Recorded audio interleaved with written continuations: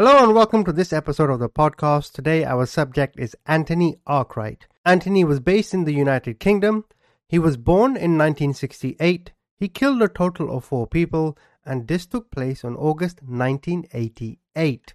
I'll go through the facts of the case, then I'll give you my own opinion. So if you're watching this on YouTube, please hit subscribe. And if you're listening to this on Spotify, please hit follow. Just going to go over some of the newspaper articles that I found. Anthony Arkwright was one of 5 children, all of whom were abandoned by their mother at an early age. Anthony had lived in various children's homes and local authority care from a young age. His entire childhood was very distorted and disturbed. Arkwright was known to police as a petty criminal and had previously served a 30-month youth custody sentence for burglary and disorder. He was frequently at odds with friends and neighbors. He had also served a 6-month jail term. Arkwright had boasted to friends that one day he would be as famous as Jack the Ripper. Indeed, while detained, he would often be found in the prison library reading stories about serial killers. After his release, he settled back into living in Yorkshire, and although he worked at a scrapyard, he was rarely there, normally out drinking or committing petty crimes. One of Arkwright's neighbors was Raymond Ford, who was severely depressed. An ill man who was a heavy drinker, he was a particular favorite target of Arkwright. He would often smash his neighbor's windows just for the fun of it, or force dog feces through his letterbox. In mid-August 1988, Arkwright broke into the flat of Mr. Ford and stole a microwave oven and a valuable antique clock. Mr. Ford knew that Arkwright was most likely the suspect to have broken into his house, and he reported his suspicions to the local police. After getting the sack from his job, working in a scrapyard due to a bad attendance record, Arkwright went crazy. He then went on a 56-hour-long killing spree that earned him the title as a mass murderer. So on Friday, the 26th of August, 1988, at 4:30 p.m., after he was fired from his job, Arkwright went straight to find his grandfather, whom he believed was in fact his father. This was a lie. And that he had been born in an incestuous relationship between his grandfather and mother. He attacked his 68-year-old Lithuanian-born grandfather, named Stanislav Pudokas, while he tended to his allotment in Ruskin Drive. Arkwright stabbed him in the neck, severing an artery, rendering the old man almost instantaneously unconscious, and then attacked him with an axe and a lump hammer before locking the body in a nearby shed. He then went to his grandfather's house to steal the old man's savings of £3,000. There it is believed Arkwright killed his grandfather's elderly housekeeper, Elsa Conradate, but that case was never proved and never reached court and was ordered to lie on his file. That night, he visited several pubs in the area with local neighbors, showing his interest in becoming a public figure by dropping hints about his crime. Neighbors later reported that he was behaving a very odd way even for him.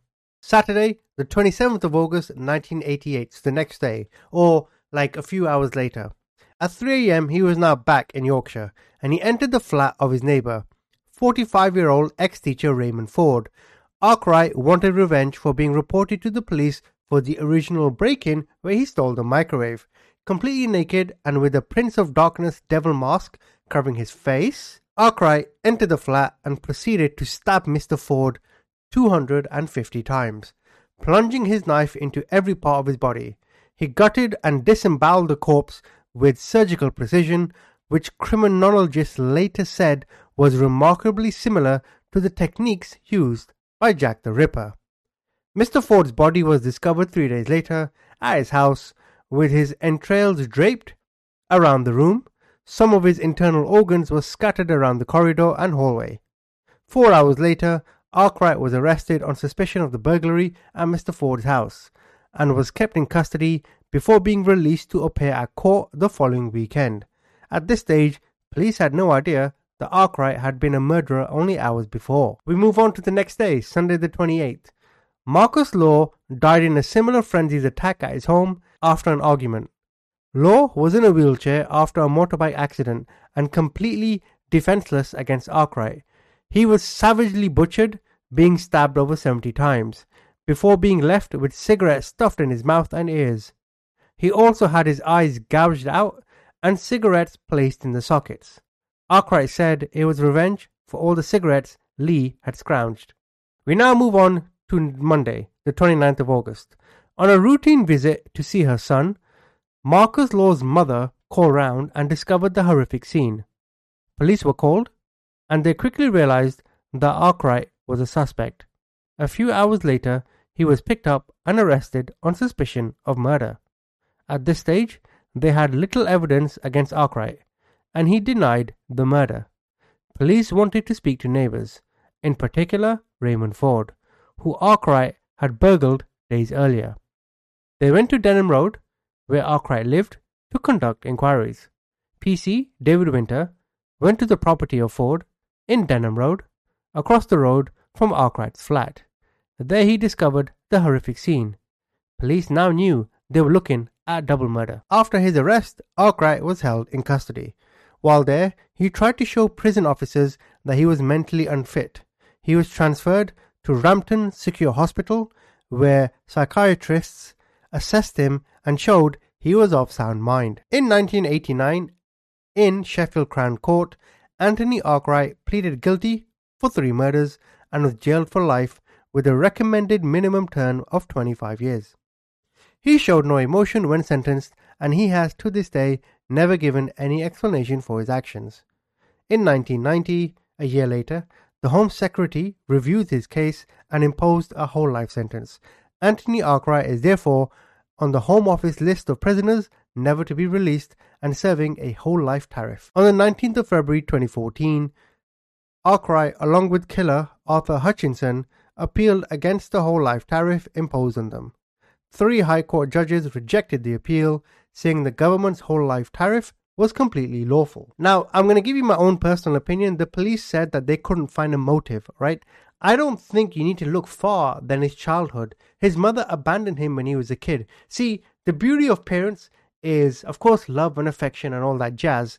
But when you observe them as a child, that observing them being there, seeing what they do, seeing them clean you and wash you and change your diaper and provide for you, that plays a big part in helping you navigate the world. I don't think Anthony was ever taught between right and wrong. In fact, I think Anthony was a byproduct of his environment. I mean, think about it.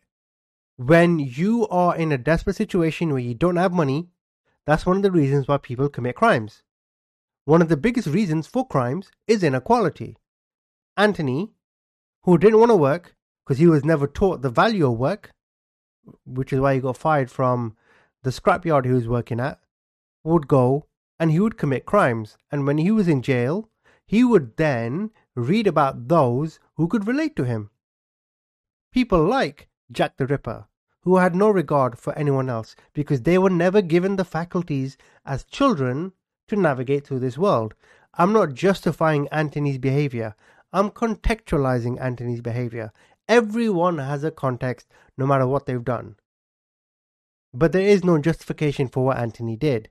And I think when Anthony got to a certain point in his life where he had enough, I don't think him losing his job was the reason why he got mad. I think that was the tipping point. He had no purpose. He had no place. Doesn't seem like he had many friends.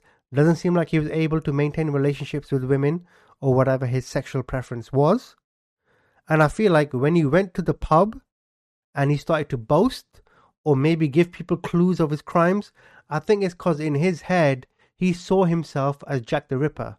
Not necessarily Jack the Ripper, but just someone who's famous and someone who's gaining attention for their work.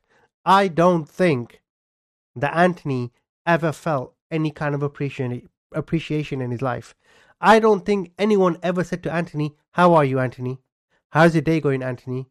You look good today, Anthony. Hey, Anthony, would you like to hang out?" Like when I'm on the weekends, I'm hanging out with my friends, right? I text them, they text me, what time you're going to be here, etc. Normal conversation. Same for you. When you're with your co-workers or when you're with your friends in school or when you're with your loved ones, right? You do things. I don't think Anthony had anyone to ever share his life with, because that's what life is. In life, your brain is a recording device where you share everything you take in. Consider your brain to be a share button like on Facebook or on YouTube. I mean that as a metaphor, but you understand what I'm saying, right? One of the biggest things in life that we do is we love talking about ourselves, and we love sharing our own stories to other people. If you're at work, or if you're with a loved one, or if you're with a friend, and you tell them, hey, I did this, hey, I did that, hey, guess what's happening with me, hey, I got a promotion at work, etc., etc., you are sharing yourself and about yourself to someone else because you want to feel appreciated for what you've done. You want to feel good about yourself. This is normal. I don't think Anthony had a single soul to whom he could cry on, to whom he could engage with, who made him feel special, who made him feel worthwhile. And I think he had some form of psychotic break. And I think when he lost his job, that was the tipping point. Again, I reiterate, he didn't go crazy because he lost his job. He went crazy because of the way his life went, as he had nothing to live for. And he just took it out on Mr. Ford. Have a look at Mr. Ford again. He was a neighbor. He was depressed. Right? Vulnerable. If we go to Marcus Law, the guy in the wheelchair, again, helpless. So obviously Anthony lacked a lot of confidence, to which when he did go and attack his victims, he attacked those who were already vulnerable in society. And I do understand in British law they do have a whole life order, which means that, you're never going to get out. And to be frank, Anthony should never ever see the light of day again. And although the police are right, we will never know for sure why he did this. I think his context and his environment, being alone as a child, having nobody during puberty, I don't mean because of puberty, but I mean at that age where you can start thinking of yourselves, going through different foster homes, etc. I can only imagine the amount of abuse he got. Then not really maintaining a proper job, working in a scrapyard, continuously drinking at pubs, begging, hoping for some kind of friends, and then eventually realizing he's not going to get it. If you have a look at that timeline of events, that's enough to drive anyone crazy, and the majority of us would not do what he did. Anthony was not the majority of us. Thank you for listening.